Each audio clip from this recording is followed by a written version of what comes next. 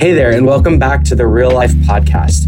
Let's jump into week 3 of our Experiencing God series. This message is titled, Stop Doing Your Own Thing.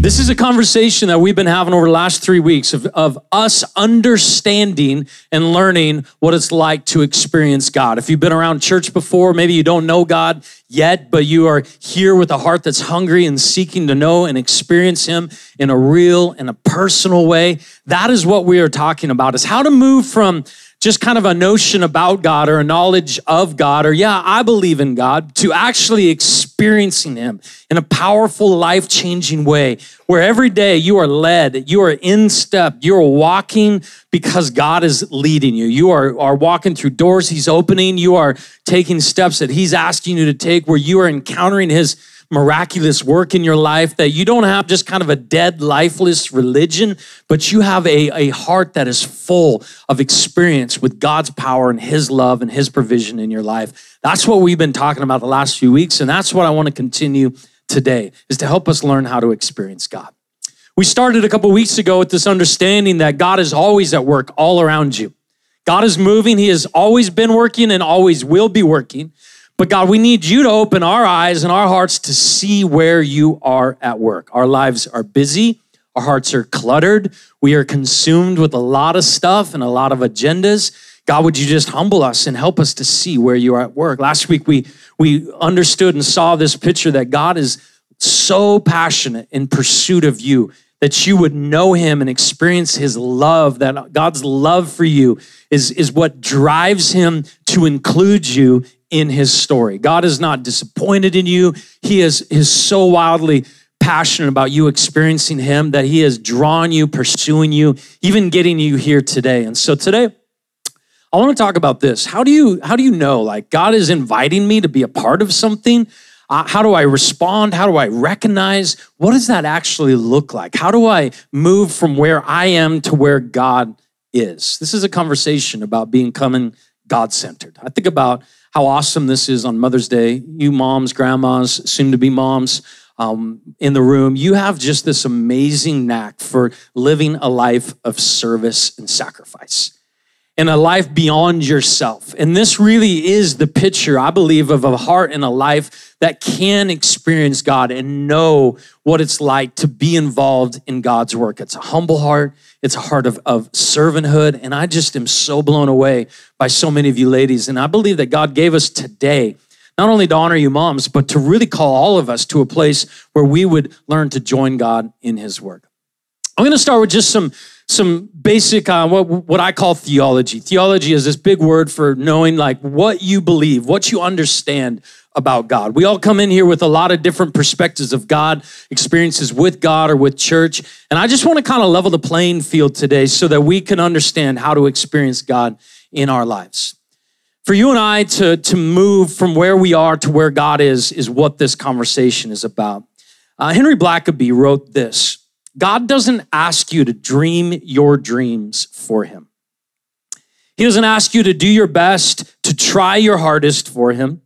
He doesn't invite you to set magnificent goals and then pray He will help you achieve them.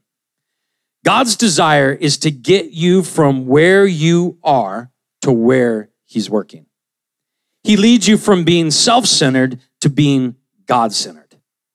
When God reveals to you where He's working, that becomes His invitation to join Him in His work, in His activity. I remember as a young boy growing up in church and around church, and there was always this conversation about surrendering your life to Jesus, giving Him every bit of your day, just giving Him your all. And I always remember praying these prayers. I would write them down often. I was always terrified to pray, whatever you want with this life, God. Because I was afraid God was going to send me somewhere I didn't want to go. I was going to have to do stuff I didn't want to do. And so I would kind of hesitantly pray, God, you can have my life and use me as the way I want to be used. Like, there was these really hesitant prayers for me for a lot of years because I was terrified that if God was going to include me in His work, it was going to be something horrible. It was going to be hard. I don't know if anybody like identifies with this. This was going to be just like terrifying. So I'll kind of pray that, but not really pray like surrender. My life is yours, God. This is a conversation that I think is really important for us to have. First, start with this understanding. Throughout Scripture, we see that God chooses how he wants to use your life. God is the one that decides who you are, how you're made, the way you're gifted, and how you are going to be involved in what he is doing. God has a work and a purpose and a plan that he is doing, and he is shaping you, and he is deciding how you are going to be involved in that work. Jeremiah 18 paints a really cool picture of this. God says, "Can I not do with you, Israel, as this potter does?" He's speaking of a potter who has clay and shapes the pot, right? Shapes the clay into what he decides. "Like clay in the hand of the potter, so you are in my hand, Israel." God is the potter. We are the clay. God makes the decisions about how we are shaped, the strengths, the weaknesses, the purpose for these lives, the gifts that you have. Like a potter makes a decision about the kind of vessel he is going to shape out of this lump of clay, God decides the way that he wants to shape your life, the way that he has built you and made you and gifted you and calling you. God is the potter. We are the clay. I don't know if I really like being associated with clay. Anybody else? It's kind of like slimy lump, right? That needs a lot of help. But by God's grace, he has a vision for you being involved in his life and in his work and in his activity. But he's got to get you from that slimy lump into a shape that's usable. Think of how a potter shapes a lump of clay. There's pressure, there's different times and spinning and all that going on. And I think about how easy it is to avoid pressure in our lives, to avoid conflict or difficulties in our life. But these are the very things that God tends to use. God doesn't tempt anyone, but he definitely brings trial and allows trial in our life to shape us. There is a character about who you are and who you need to become. And God wants to shape your character to match the work that he has intended for your life.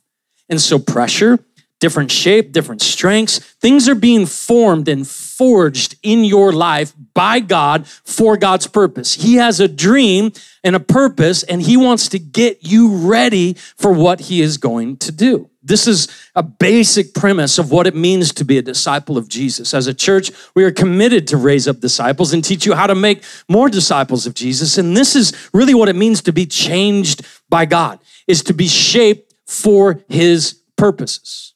The second thing that's really important to understand about God is going to do what God is going to do. He has a purpose. He has a plan. He has a will.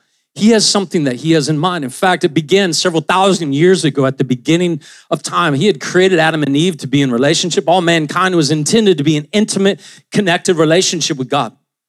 But the moment that Adam and Eve disobeyed God's leading in their life, that relationship was broken. It was severed. And at that moment of brokenness, all of mankind and everyone who had come after Adam and Eve were infected with this same disease called sin. Like a cancer inside of us, rebelling from God's leading and God's purposes for our lives, we resist the potter. We want to do our own thing. We want to make our own shape. We want to go our own way.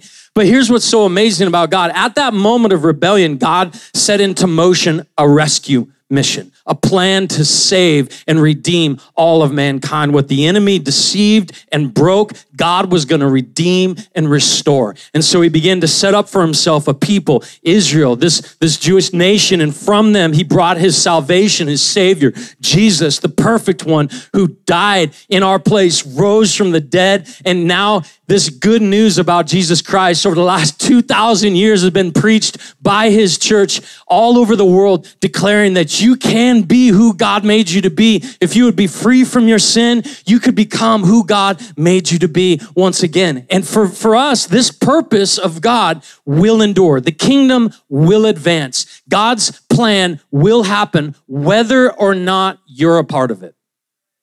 And it's really important just to kind of let that settle in your heart. This is a humbling thing. Oh, I'm a lump of clay. Thank you, God.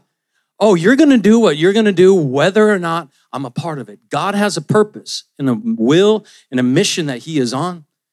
And you and I, if we're not careful, can get caught up in our own mission, our own purposes, our own desires, and actually miss out on the purpose of God and not experience all of God's leading and his miraculous power in our lives. For many of us, this has been the disconnect between us and God.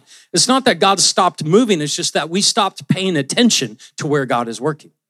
And we have been so self-insulated, so self-consumed. Survival mode does that to all of us. And many of us are still shaking off the surviving of the last couple of years. And this is a moment for us to go, yeah, I've only been praying about my life. And I've only been praying about what I want and how I want things to go and the way I see things. And I haven't been paying attention to where God is working and what he is doing. In Isaiah 59, the prophet, God says through him, truth is nowhere to be found. He's speaking of the state of the world at this point in history. And whoever shuns evil actually becomes prey. People that walk away from evil are targeted, he says. I don't know if this sounds anything like culture today. The Lord looked and was displeased that there was no justice. There was no justice in the land at all. And he saw that there was no one. And he was appalled that there was no one to intervene. God didn't quit working. God didn't give up on his plan. So his own arm, God's own arm, achieved salvation for him, and his own righteousness sustained him. God was looking for someone to bring justice, someone to bring love, someone to continue this mission, but he found no one because the people were so self-consumed. Ezekiel 22, this prophet, God says something very similar. Listen to this. I looked for someone among them who would build up the wall and stand before me in the gap on behalf of the land, on behalf of this city, on behalf of the family. I looked for someone who would stand in the gap on their behalf so I would not have to destroy it, but I found no one. And see, this reality is that God is going to accomplish his purpose. He is hoping, he loves you, that you would actually be a part of his purpose, of his will, of his plan, that you would move from self-centered to God-centered, and you would have eyes to see where he is working and what he is doing, and that you would move from your agenda to God's agenda and his purpose. And this is just a humbling moment for us to go, yeah, I think I've been a lot about my thing. And a lot of the disconnect for us between us and God is because we have been so wrapped up in our thing. Challenges, a lot of times they're good things. You're being a good parent. You're trying to be a great spouse. You're trying to be a great employee or a good boss. They're not like evil things that you're wrapped up in. They're noble things. I think that's the challenge of our culture today. Even the world that we live in is this kind of self-reliant, independent, go make a name for yourself and live your life and do your thing and accomplish your dreams and your purposes. And all of this very well may be the thing hijacking you from experiencing God. I know the room's kind of quiet after this, but I think I need to hear this. This is so good for us. And so then when you think about this, God is going to do what God is going to do no matter what.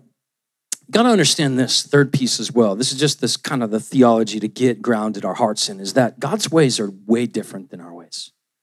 The way he works, the way he thinks, it's way different than us. And I think the challenge for us is we only think the way we think. And we think God is going to work the way we think God is going to work. And the expectations we have are what we're looking for God to meet. And it just takes us another step back, another bit of humility, another piece of humble pie to just go, wait a second, God, you have a way, not only a what you are doing, but a way that you are doing it that may not make perfect sense in my world and my understanding with my expectations, how I think you should go. Again, the prophet Isaiah, chapter 55 says, my thoughts, this is God speaking, my thoughts are not your thoughts. Neither are your ways my ways, declares the Lord. As the heavens are higher than the earth, so are my ways higher than your ways. And my thoughts are higher than your thoughts. See, we talked about it week one of this conversation, but God, You got to open our spiritual eyes. You got to give us spiritual discernment to understand where you're at working, the way that you are working, what you are up to, so that we can be a part of what you are doing. See, God is inviting you to be a part of this miraculous work, to experience him, to be a part of this mission that he is on. And he's just wondering, are there some people that are going to stand in the gap on behalf of their family, on behalf of their marriage, on behalf of their kids, on behalf of the city, in your workplace? Is there someone who's going to stand in the gap and be somebody that God can accomplish his purposes through? I would hate for us to be a people that God goes around to accomplish his purpose. God, would you make us a people that you can work through for your kingdom and your purpose and your glory, God?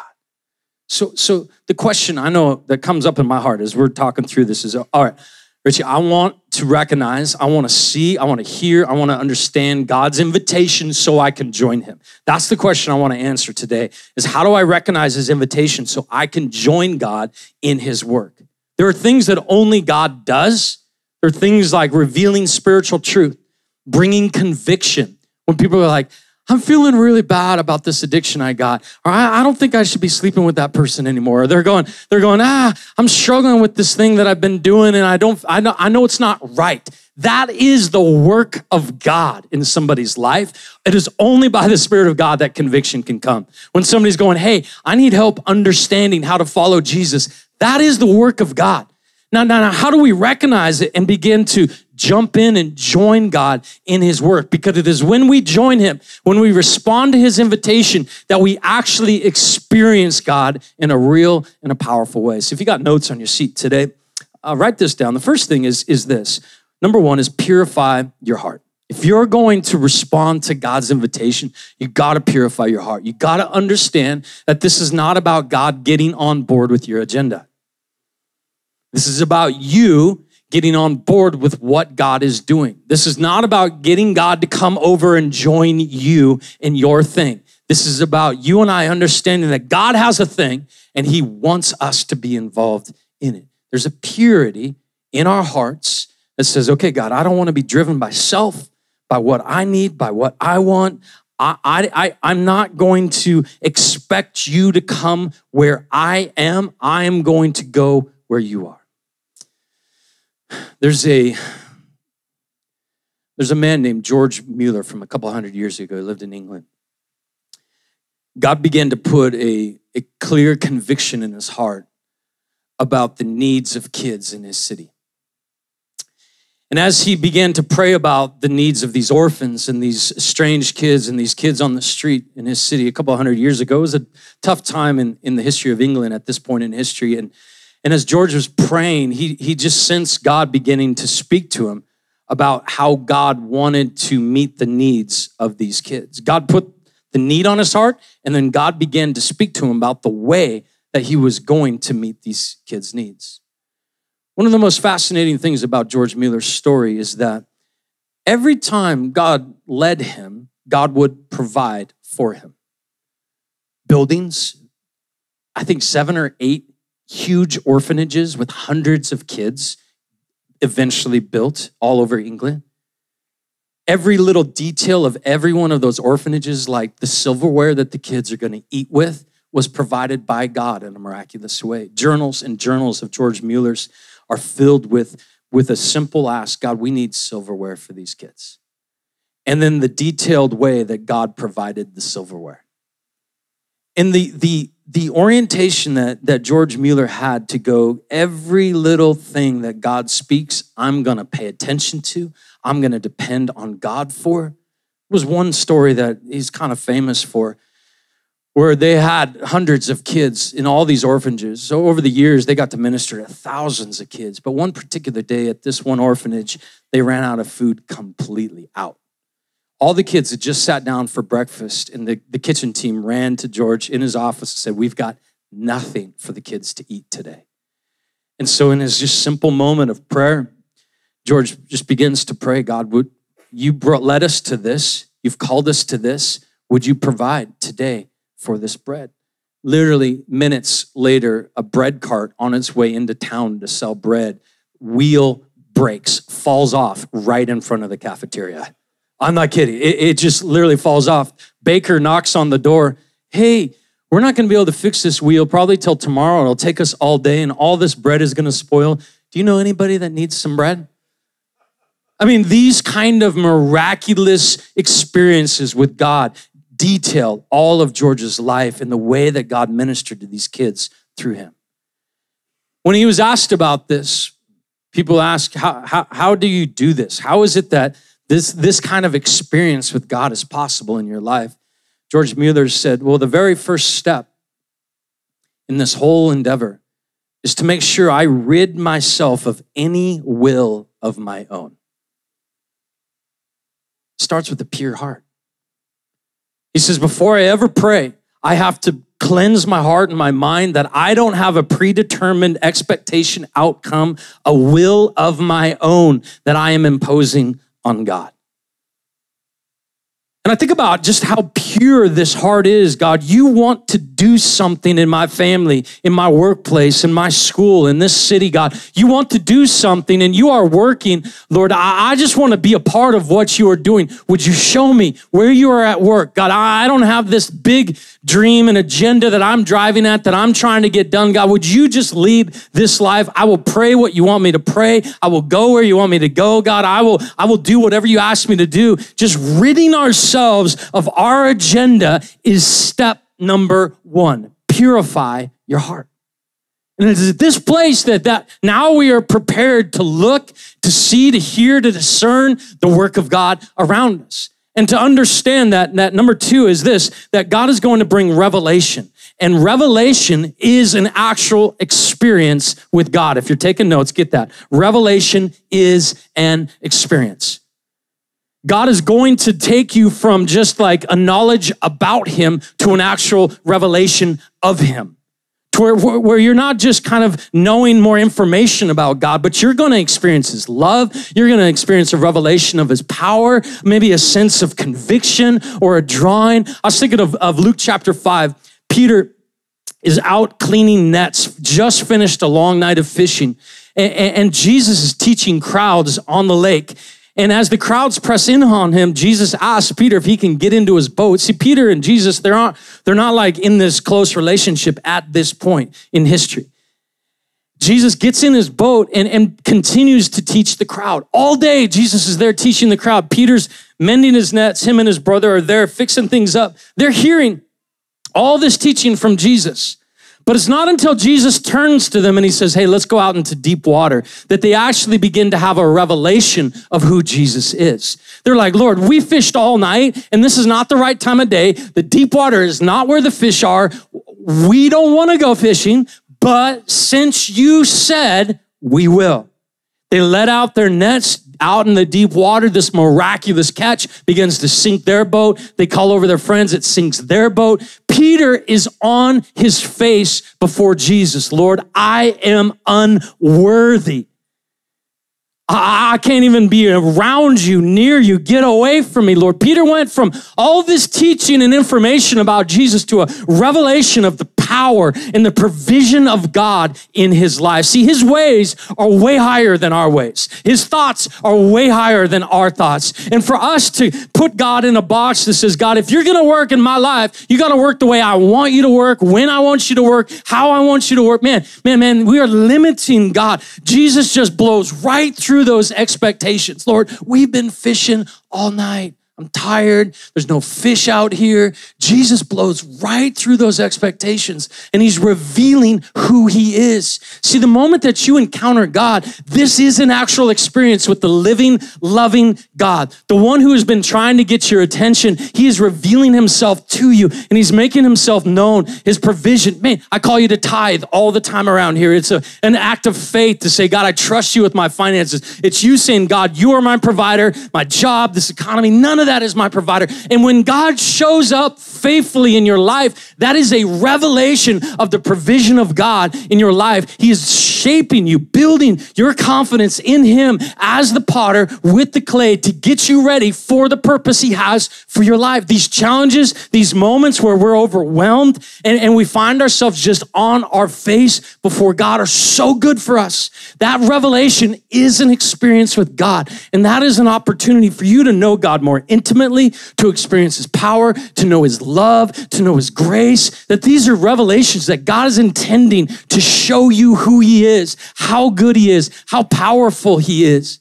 It is so many stories throughout scripture where God was working through normal, ordinary people that really had no skill, no special gifts. He's just working through normal people like us, and he's revealing just how good he is. That's my hope for us, is that revelation would become an experience for us. And thirdly, we would understand that his revelation is an invitation for us to join him. That's the third thing I want you to get. That revelation of who God is, what he's up to, how good he is, how powerful he is, what he's doing around you, that revelation is the invitation.